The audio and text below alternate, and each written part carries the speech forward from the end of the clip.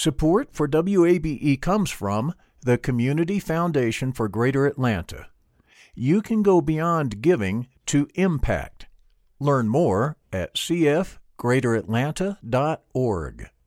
I'm Earlonne Woods. I'm Nigel Poor. We're the hosts and creators of Ear Hustle from PRX's Radiotopia. Ear Hustle is a show about life inside prison, but it's not your typical prison podcast. In this next season, we've got stories about the objects people keep inside their prison cells, about residents in a women's prison who say they want to stay there, and the most beautiful prison garden. Earlonne, I will never forget it. Ear Hustle. Stories about life on the inside, told by those who live it. Find Ear Hustle wherever you get your podcasts.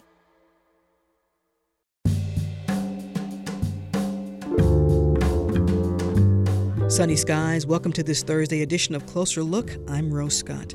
Coming up in just a moment, today's guests offer insight into the February shooting death of 25-year-old Ahmaud Arbery in Glenn County, Georgia, now that video footage has surfaced. I believe that he was profiled based on the color of his skin. And when you look at that video, it's like they're going on a hunting party. It's like, it's reminiscent of an old lynch mob chasing a black man. A conversation with one of the attorneys for Ahmaud Arbery's family, Benjamin Crump.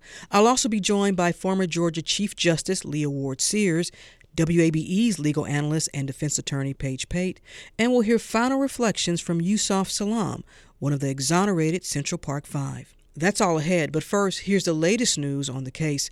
From the Georgia Bureau of Investigation, Director Vic Reynolds announcing yesterday the GBI will take the lead. We've now assigned this case to 3 of our experienced supervisory level agents. They come from 2 separate regions and a specialized unit which is located in the 3rd region. We've also decided that this case will be ran from headquarters, that will bring to bear every resource and all the experience this agency has in resolving this matter. You know, our goal in every investigation is to seek the truth, and that's exactly what we intend on doing in this matter. Now, we'll have more, obviously, on this case in just a moment. But first, here's the latest information as it relates to the coronavirus here in Georgia. As of today, there are 31,260 confirmed COVID-19 cases. The number of deaths statewide is reported to be 1,335, and there are 5,804 hospitalized. That's all according to the Georgia Department of Public Health, again, as of 11:30 a.m. today. Meanwhile, in related news, a coalition of leaders from about 30 regional and local organizations have penned a letter to Georgia Governor Brian Kemp. The Georgia Coalition to Save Lives is requesting a meeting with Governor Kemp regarding the ways to lessen the continuing spread of the COVID-19 disease. And joining me now is attorney Mabul Lee Davis on behalf of the Georgia Coalition to Save Lives. Attorney Davis, thank you so much for taking the time. I really appreciate it. Thank you so much, Rose. We appreciate the opportunity to share. So let's begin here. You all just penned this letter. Has it been delivered? When will it be delivered to Governor Kemp? It has been delivered. We have sent it to Governor Kemp and some of the key players that are working with Governor Kemp late last night, and we're hopeful. In the letter, you all cite concerns that the state needs to tailor and target, I'm going to quote you here, quote, life-saving measures to communities of color, the elderly, and within Georgia's extremely vulnerable prison population whose infection and death numbers are increasing rapidly. So you're asking the governor in the governor's office to implement what you all call life-saving measures for those particular communities. Absolutely. We envision in some ways, the reinstatement of parts of the shelter in place. What we recognize is that the federal guidelines that suggested the need for a 2-week, 14-day downward trend have really not been met by the state of Georgia, and that the medical data and scientific research don't support an opening up of Georgia the way the governor has done so far. And so we want to have that conversation. And the coalition is very broad-based. We are now up to over 60 organizations from across the country, national organizations included, that are making this call. The National Medical Association, Rainbow Push, the National Bar Association. So just not local organizations, but people from around the country that are concerned regarding the plight of our people here in the state of Georgia as it relates to COVID-19. You all are calling for a mandate and supply of masks and hand sanitizers in public spaces and in all businesses that bring people into close contact. One might counter, Attorney Davis, that's not so easy to do. We know that it's not easy, but the other side of this, Rose, is death, more loss of life. And so we have to really take a different approach, a more intense approach around the protection of life. And we can't pivot so quickly and say, now it's about economic loss when people are still losing loved ones. And the projections, if we reopen too soon, is that more lives will be lost unnecessarily. And it's avoidable and it's preventable. And it's our hope that if we can all have an opportunity to sit at the table, to bring the medical professionals that are part of the coalition, public policy, the legislators, the religious community organizers, all have an opportunity to have their voice heard, and the millions of people that we represent to sit and work out what is a viable plan. Right now, we haven't had very much input, but our communities are the most impacted. Attorney Davis, let me ask you this. Would you all accept a compromise that might include the governor issuing an executive order that says local governments can now make their own decision? Maybe local mayors and city councils, maybe they should make the decision for their own municipality. Would that work?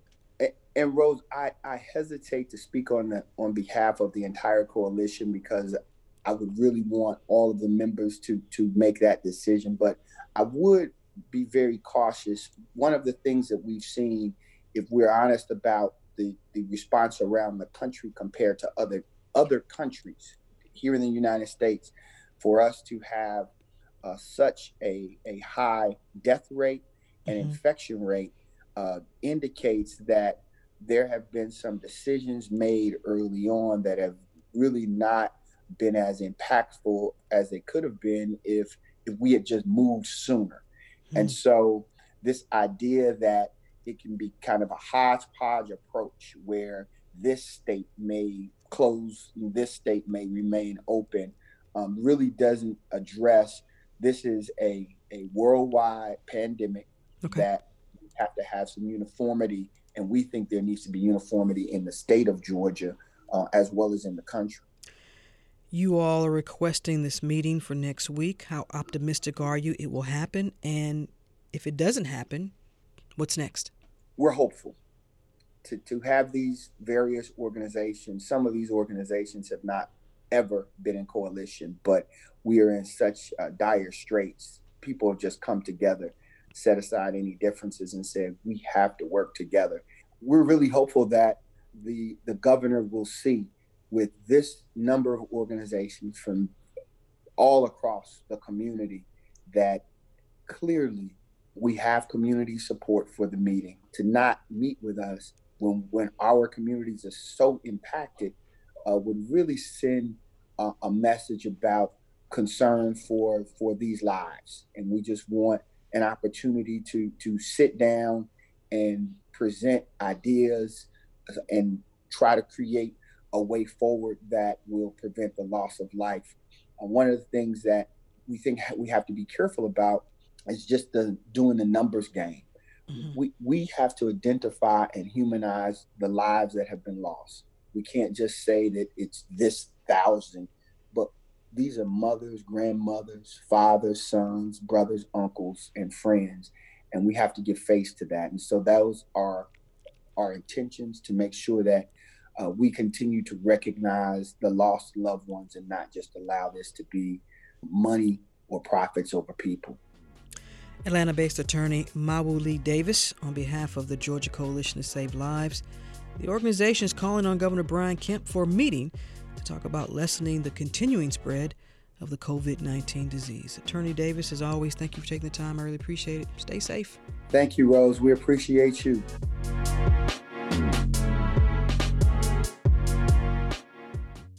Closer Look continues now here on 90.1 WABE. This is Atlanta's Choice for NPR. I'm Rose Scott. It's the now surfaced video that's sparking outrage, protests, and allegations of an attempted cover-up. It was recorded February 23rd of this year. Here's what's not in dispute. 25-year-old Ahmaud Arbery, a black man, can be seen jogging in a residential neighborhood. Arbery is being pursued by 64-year-old Greg McMichael, his son Travis, both white, and another individual who is recording the ordeal. The McMichaels are in a pickup truck. There's a scuffle between Arbery and Travis McMichael after Arbery is cut off by the truck, and then shots are fired. Ahmaud Arbery falls to the ground.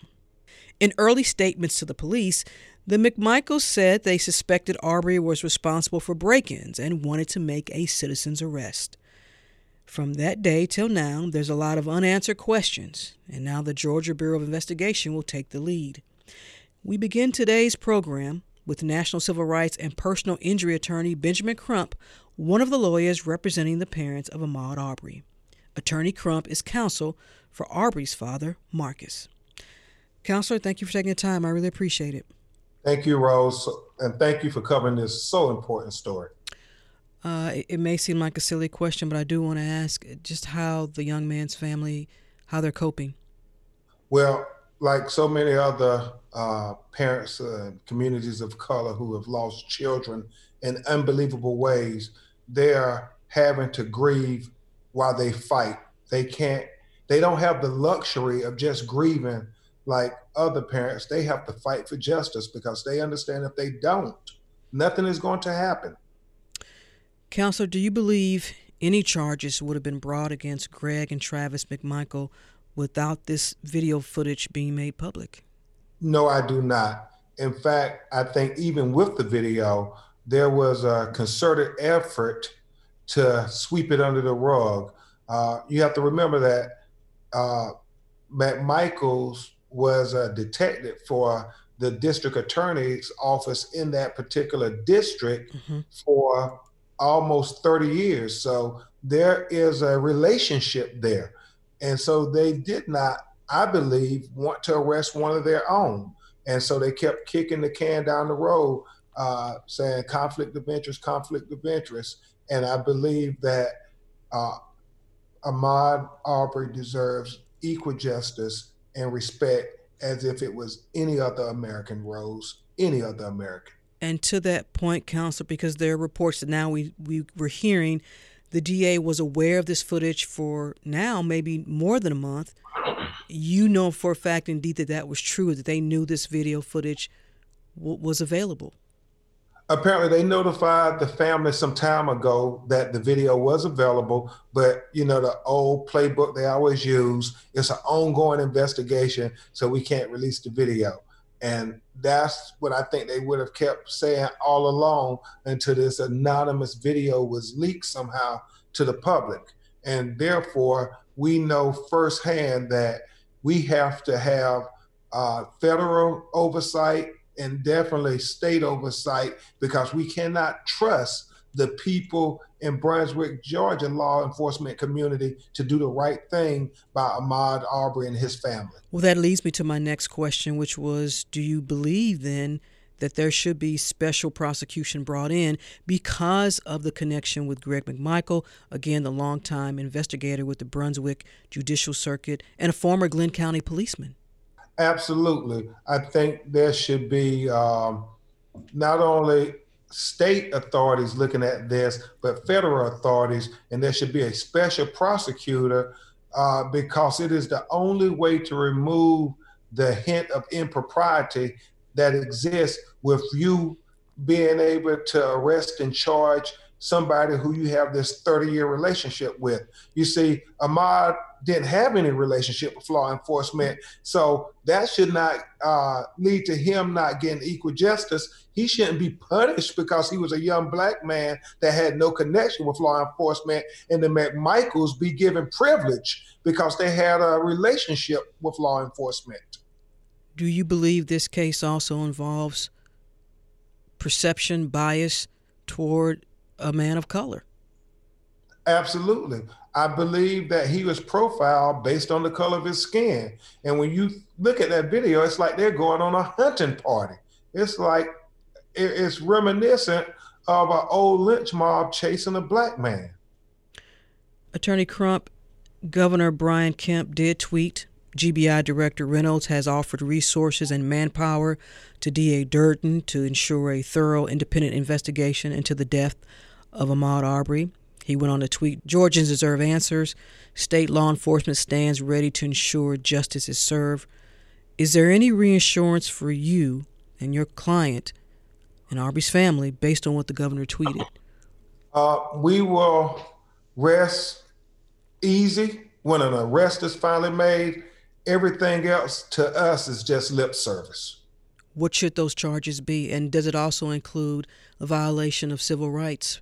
There are a lot of people who believe that hate crime charges should be bought.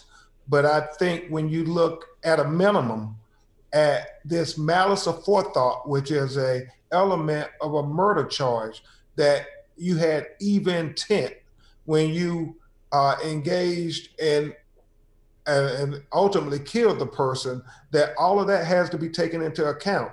And you see, Rose, when they get in a truck with a shotgun and a .357, and they say, we're going to chase this young African-American who's jogging with a T-shirt and shorts, you have to ask yourself the question, then why is it that we don't put that with the essential elements of what ultimately happened? Because if the shoe was on the other foot and it was my client Marcus and his father and Ahmaud who got in the truck with a shotgun, and they had a .357 and they went and chased a young white man jogging and killed him, everybody would say that's a murder charge. That's not a manslaughter charge. So we can't have two justice systems in America. It got to be the same justice system, not one for Black America and not one for white America. Well, Attorney Crump, you have been involved in two very high-profile, notable cases, Trayvon Martin, Michael Brown out of Ferguson, Missouri. Those outcomes, as some would say, those outcomes did not include justice. Absolutely. And so that's why we're trying to hold their feet to the fire. I also represented the family of Corey Jones, and this gives me some optimism. Corey Jones, who was killed in Palm Beach, Florida by a police officer who claimed stand your ground. And we had the audio tape that contradicted what he said. And then in Marquise McGlockton's case in Clearwater, Florida, another white man killed an unarmed Black man in front of his little children. And, you know, he said stand your ground, and the jury with that video convicted him and put him away for 25 years. And Corey Jones, they got put away for 25 years. And then we represented Botham Jean in Dallas, Texas, against Amber Geiger, who shot him in his own apartment. The jury convicted her, and she was sentenced to 10 years. So I'm cautiously optimistic that there is a trend lately, not always, but lately, that from the cases that I've been involved in and represented, that I see juries, if you got ocular proof, if you got objective evidence, they have not let the DA's lack of zeal to prosecute these killers who were non-people of color for killing people of color get away with it. They won't let them pull the wool over their eyes. So I am cautiously optimistic with this video that they're going to be held accountable. And we just now need an arrest today. Other than the McMichaels, any other concerns you have about who else should be held accountable? Well, I think if this person was... If there was a conspiracy to cover up this footage here. Yes, I think any and everybody who may have been involved in this murder in any way should be held accountable. We suspect the person who took the video was with the McMichaels and what should be charged with aiding and abetting if they saw a crime happen and did nothing to report it. Meanwhile, as we wrap up, Counselor, are you also conducting your own investigation with people in the community? Certainly. Attorney Lee Merritt, my co-counsel, and I, we have dispatched our investigators to try to find ear and eyewitnesses that purport everything we saw in that video to fill in whatever cracks that remain. But I think the most important evidence is that video 1 and 2, the statements made by the McMichaels, because if those statements are not consistent with what we see in the video, then that gives us even further motive that they should be convicted of murder. You reviewed the police report with their statements? Yeah, but there are some more statements that they've given that we have not been made privy to. Any idea why? The old playbook, Rose, they say it's an ongoing investigation. In fact, they are threatening, if they find out who leaked the video, to arrest them. And who is they? The Glenn County Police Department? The district attorney and the law enforcement agencies who are over this investigation, because it says it will prejudice their investigation.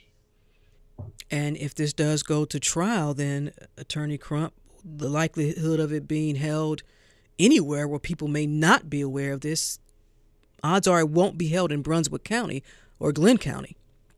Well, we don't know. Obviously, we think it should be held in a neutral place, but most importantly, what we want is a diverse jury. National Civil Rights and Personal Injury Attorney Benjamin Crump. He's one of the lawyers representing the parents of Ahmaud Arbery. Attorney Crump is counsel for Arbery's father, Marcus. Thank you so much for taking the time. I really appreciate it. Thank you. Thank you so much, Rose, and please continue to cover this important story.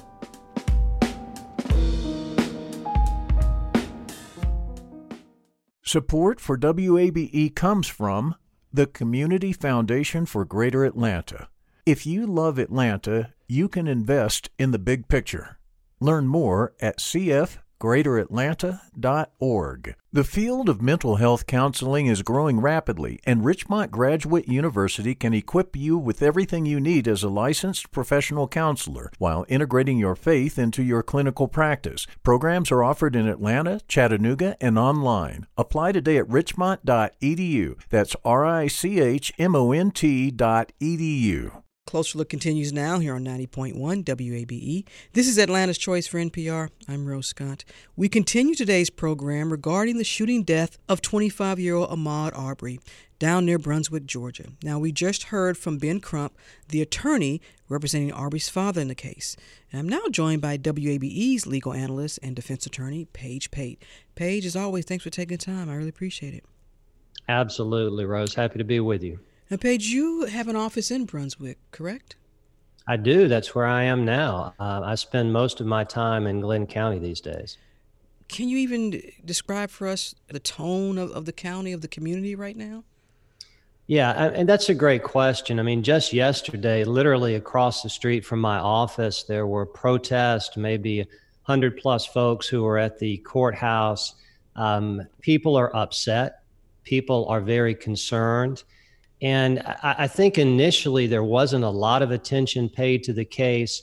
There tends to be a certain expectation here that, you know, if you're committing some sort of crime and you know, somebody goes after you and there's a struggle and you get shot, then maybe you got what you deserved. And most people, I don't think, understood all the facts of the case. But once that video came out, things changed dramatically.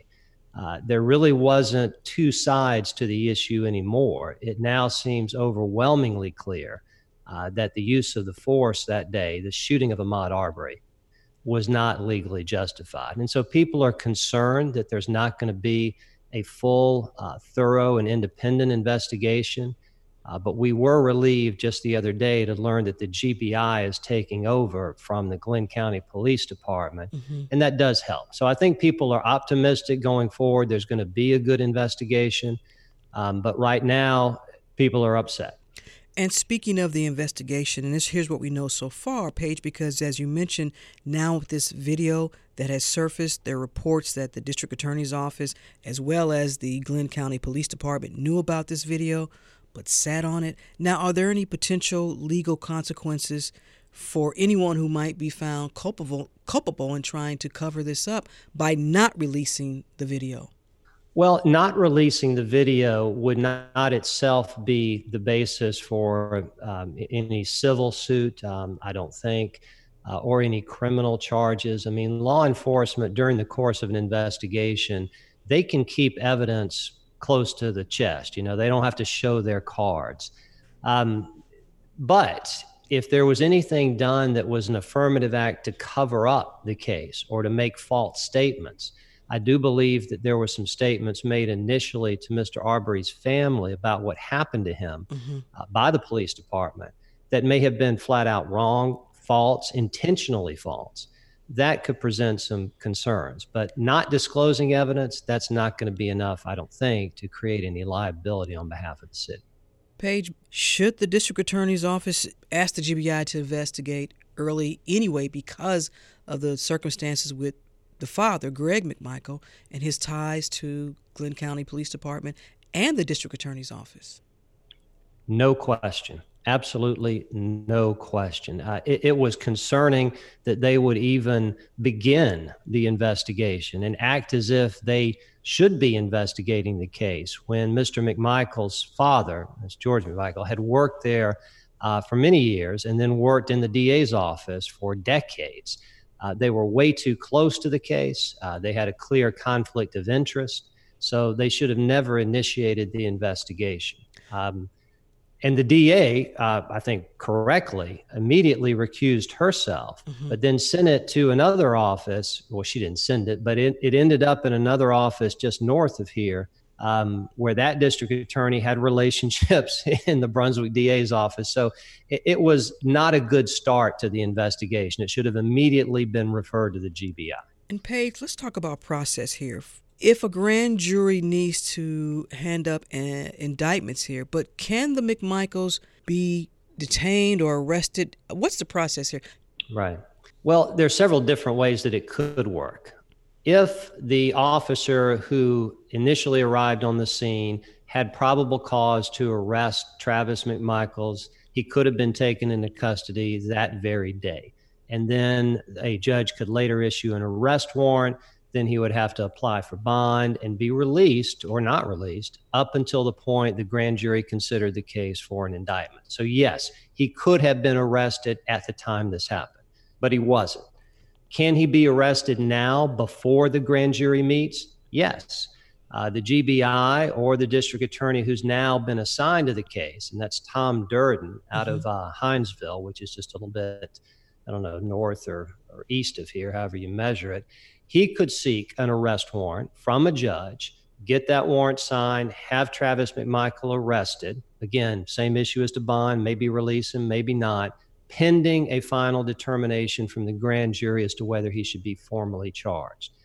But it appears that everybody's going to wait. There's not going to be an arrest until after the grand jury considers the case, which won't be until after the GBI finishes its investigation. And given the current situation here with impaneling grand juries due to the coronavirus, no one knows how long this is going to take. Paige, I want to shift for a moment and talk about this notion of citizen's arrest. And can you dissect this for our listening audience, what it's supposed to mean, and obviously how sometimes it gets taken out of context? No, look, it's a great question. And let me try to lay that out because everyone's like, are you kidding me? I mean, you can get in a pickup truck and chase somebody down with a shotgun when you think they may have, been walking around an abandoned house. First of all, no, you can't do that. Georgia law does allow a citizen to make an arrest, a private citizen, when they have seen a crime committed in their presence, or if it's a felony, they have really good cause to believe a crime has been committed and the guy's trying to get away.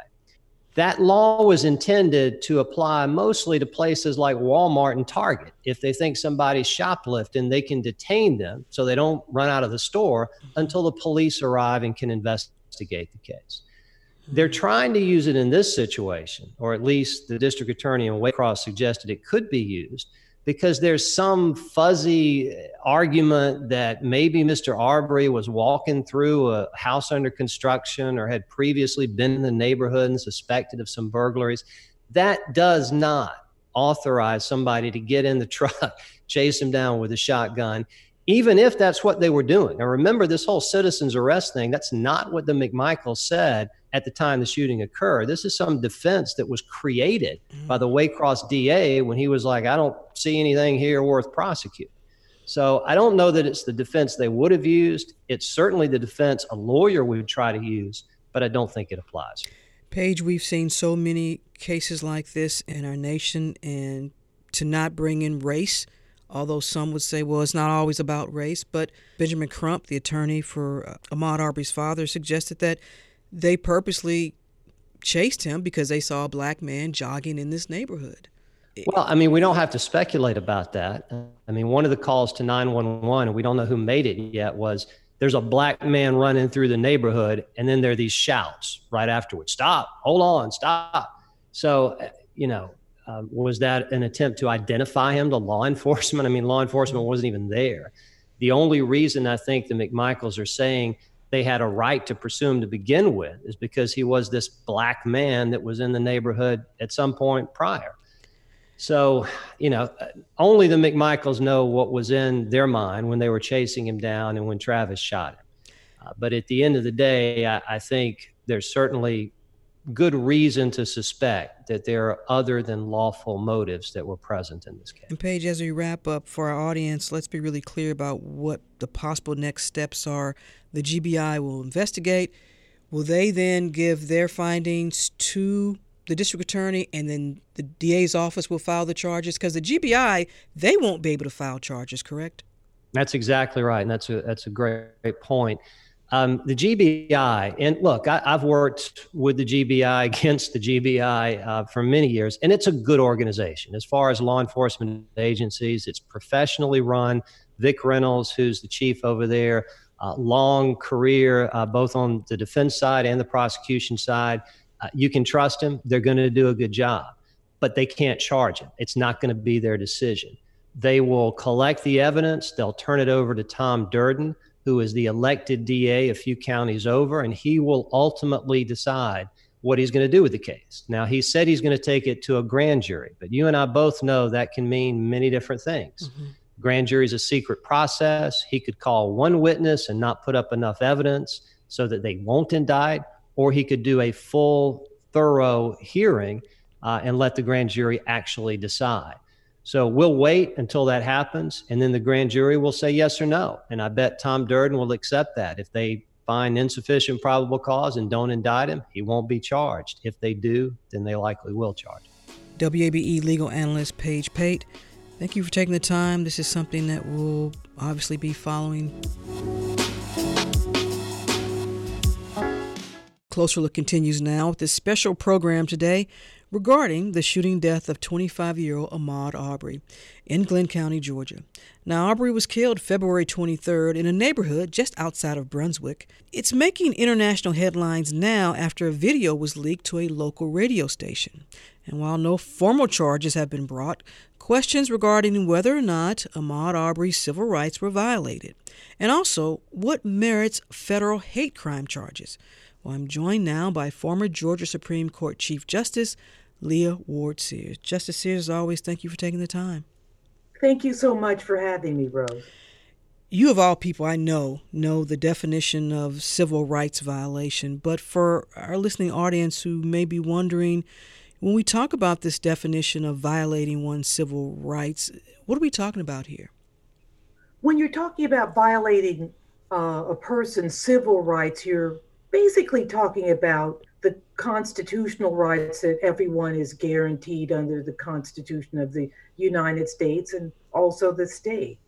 The right to life, liberty, property, all of those various rights that as a citizen of the United States.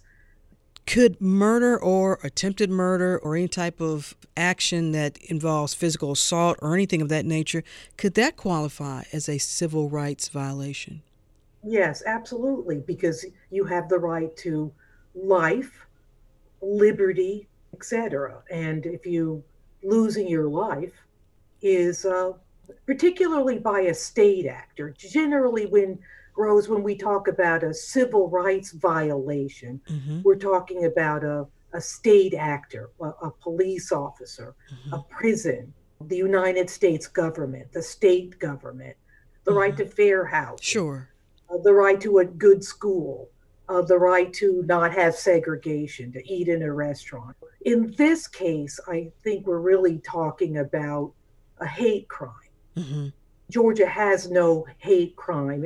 There are only 4 states that have no hate crime state statutes, and Georgia is one. And of course, there is the federal hate crime statute, which is often invoked and comes into states, particularly states like ours. Justice Sears, have you viewed the video that has now gone viral of Ahmaud Arbery's shooting death? I did. It came out during the evening a couple of nights ago. I could not watch it. I've watched so many of those videos of Black men being shot down by police officers or other people. So I waited the next morning. Can I ask what went through your mind? Rage, like always, just outright rage that some people feel that they can take somebody's life. I mean, even if this young man, Ahmaud, was taking something, but to run somebody down with a shotgun and a Magnum pistol, and to tell them they needed to stop, and then to shoot them because you weren't happy because they didn't stop. I like to think that we are living in a world, and I know that's not true, where race and racism is no longer a factor. Racism doesn't exist, but I know we don't live in such a country, and it's just wham in your face every few months. This happens or that happens, and it hurts. I have a son. I have a husband. My husband's afraid to walk in. We live in Buckhead now in Atlanta, Georgia, and he's afraid sometimes. He's dark-skinned Black man, afraid to go walking in the evening because somebody might shoot him or rough him up. He's 80 years old. He watches the clothes he wears. It's just too much. I'm sorry, I didn't mean to just talk on like that. You're fine. You're fine. I got a son. He doesn't live with me. Is he imperiled? Is my daughter going to get roughed up on the Beltline? It's too much. I'm tired of it. I've lived this way since the year I was born in 1955, and I'm tired of it.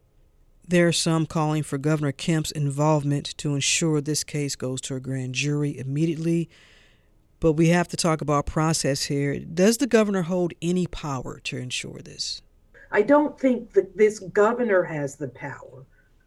Of course, the governor has all this moral and persuasive power, and he can and should, and I hope will use it.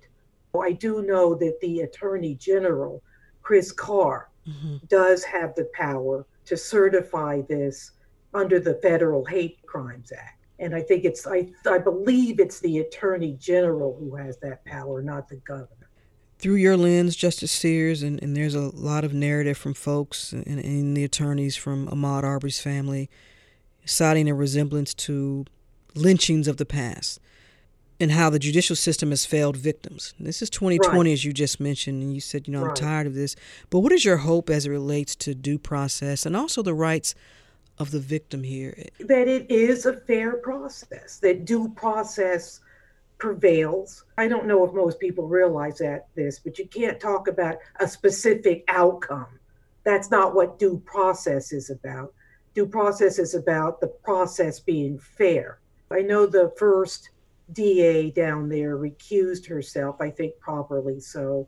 The second person, DA, who got the matter, finally recused himself after putting out some kind of unusual letter, or note or something like that, saying there was no probable cause or something like that, which clearly there is. I know that the third DA from the Atlantic Circuit has it, and he is saying that this will go to a grand jury. Of course, the McMichaels should be arrested, and they should be in jail awaiting trial or out on bond or something like that. That would all include due process. A trial would be held, jurors would be called in. Of course, we've got a pandemic going on, and that's causing a problem because we can't summon all these people who have to come in. So we're going to have to take that into account too. But at some point, this process needs to be carried out. Former Georgia Supreme Court Chief Justice Leah Ward Sears, thank you so much for taking the time. I really appreciate it. Thank you so much for having me, Rose. And stay healthy and safe. I will do my best. You too. Okay, thank you. Same here. All right.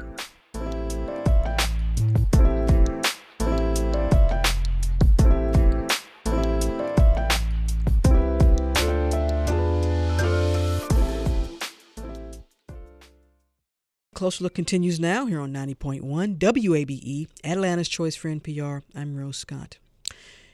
Yusef Salaam knows all too well what happens when racism intersects with what's supposed to be justice. As a teen, Salaam was among the 5 New York City teens wrongfully accused and imprisoned for the 1989 rape of a white woman in Central Park.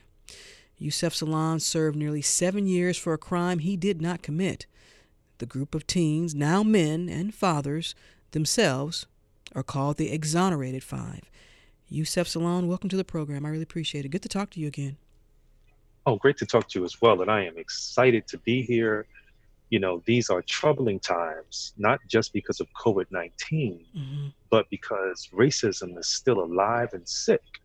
And we need to do something. We need to do everything that we can about it. I mean, to constantly see the atrocities, it in a way, I think, it is trying to have us live in a state of constant fear. But I want people to understand that we can never give up hope in our own liberation, in our own true justice, freedom, and equality. Yusef, you've viewed the video of Ahmaud Arbery and the whole ordeal, correct? I did, and unfortunately, you know, I viewed the video numerous times because I was trying to understand, how was this video captured?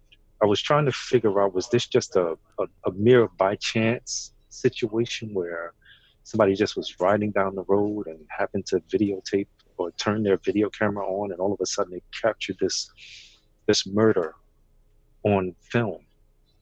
And as you scrub through this video in slow motion, it tells a really disturbing story. Very, very disturbing. I know that there are great minds that are analyzing it. I know that there are legal teams that are looking at ways to challenge whatever defense the defense is going to put on, because unfortunately, we live in a country where when you're Black and brown, you're always seen as guilty and having to prove yourself innocent. Unfortunately, you're seen as a person who has all of the cards stacked against you. You, along with the 4 other, at the time, teens, back in 1989, you all were seen as suspects, and then you were seen as guilty. You were convicted. And yes. So when you hear the circumstances surrounding Ahmaud Arbery and what we do know, and it's been verified, that the McMichaels, Greg and Travis, considered him a suspect in a string of burglaries. Yes. And then took it upon themselves to, as they put it, make a citizen's arrest. And a lot of folks, Yusef, say that's problematic in itself. Absolutely. Absolutely. This is, what is this now? Vigilante justice? That's hugely problematic.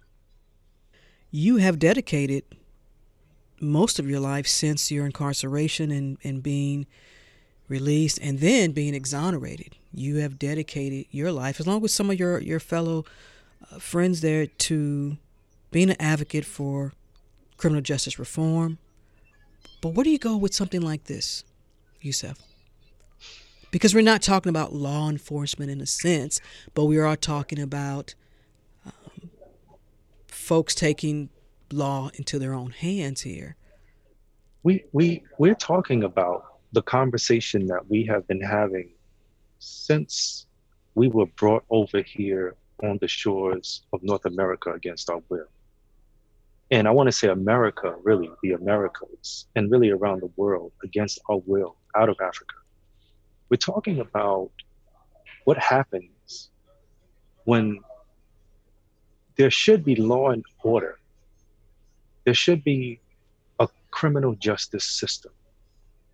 But there is now, and has been, the criminal system of injustice for Black and brown folks. This is what we're talking about. We're talking about when they freed the slaves, they put a clause in that allowed for slavery to continue by another name, as we see in the powerful book and work by Michelle Alexander. We're talking about the new Jim Crow. We're talking about the 13th Amendment. We're talking about the concept that when people who are not of your race see you, they say all Black people look alike. And so here's a young man jogging, exercising while Black.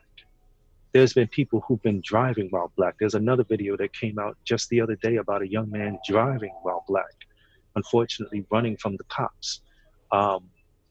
There are so many examples replete with the evidence of this unjust reality that we face in America.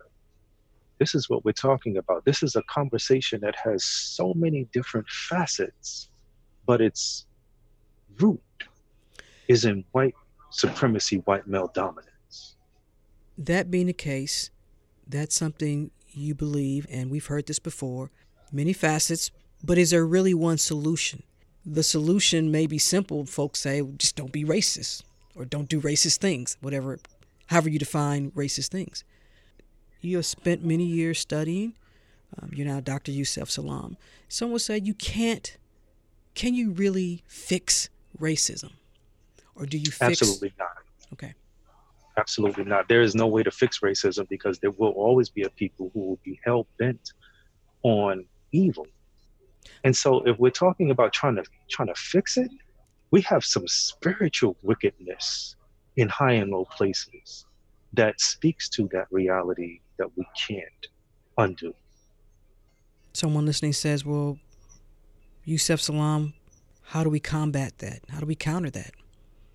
Is it through exercising our right to vote? Is it through demanding more civil rights legislation, more human rights legislation? Is it, where do we begin now? Well, I'm going to tell you, it's all of that. See, we have to understand, so even something as simple as voting, we have to understand that non-participation in the voting process is participation.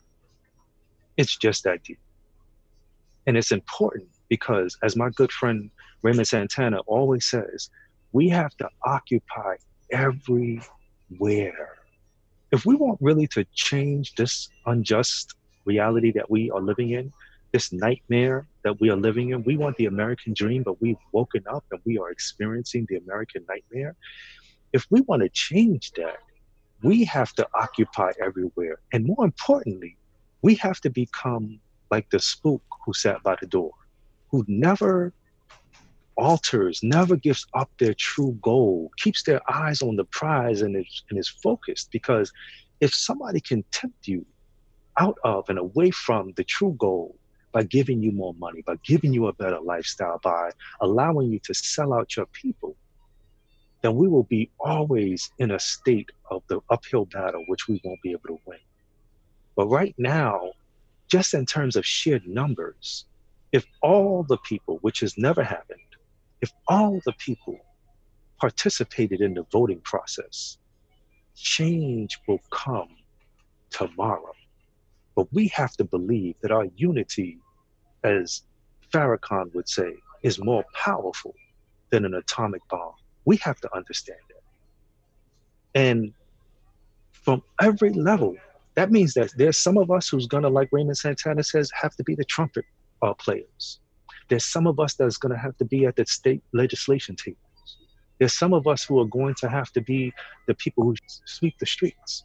But like Dr. King says, that if your position in life is that you want to be a street sweeper, do it as if God himself called you to that position right here at this moment in time. Mm-hmm. Do it as if no one can say that there was a better street sweeper than you. Sweep the streets, as he said, like Beethoven composed music, Michelangelo painted pictures, and Leoton Price sang at the opera. This is how we have to be. We don't have an opportunity to say, you know what, I'll get to that later. Because when you put your later on hold, when you put your now rather on hold, it begins to become a someday. That someday will never happen. And at the end of your life, you will be filled with so much regret because of all of the things that you could have done, but you never did. And Yusef, I always like to take the opportunity to educate our audience. You mentioned The Spook Who Sat by the Door. For folks that don't know, that's actually based on a novel and a movie. Now it's viewed as being exceptional. When it first came out, it wasn't. But if you haven't checked it out, you might want to check it out. Yusef, you have always, to my knowledge, you've reached out to families who have tragically suffered some similar event as to what happened with Ahmaud Arbery. Will you reach out, or have you reached out to his family? I have not yet, but I've been watching. And I know that there's great pain and hurt that's going on right now. But I am in touch with people from the community who are reaching out and who are trying to assist. And I hope that they feel our spirit, our collective spirit, in wanting true justice for this young man.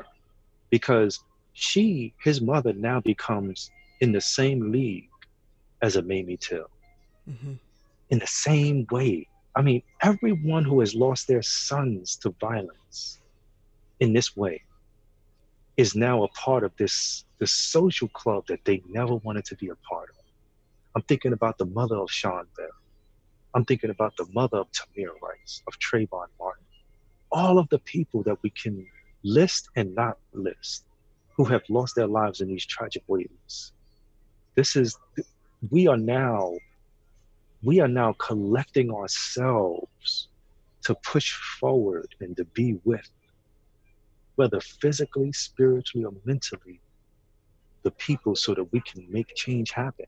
And even though I say that we can't change this and can't change that, I don't want folks to I don't want to take away the power that we have as a people and make people think that we shouldn't try.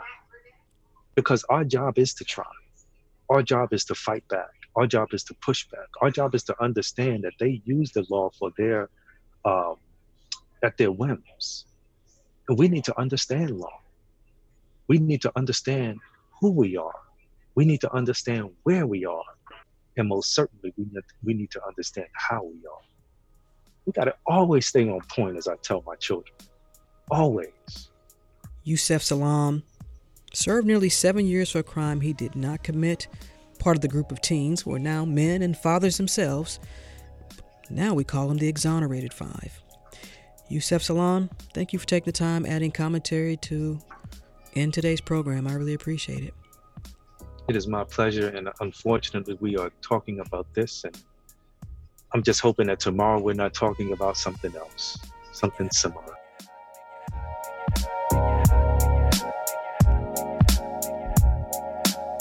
That's it for this edition of Closer Look, which is produced by Grace Walker and LaShawn Hudson. Our engineer is Shelley Canavy. If you missed any of today's program, it's online at wabe.org/closerlook. And of course, you can listen to Closer Look weeknights at 8 p.m. and listen whenever you want, because Closer Look is now available as a podcast. Just visit NPR One or your favorite streaming app and subscribe. This is 90.1 WABE, Atlanta's Choice for NPR. I'm Rose Scott.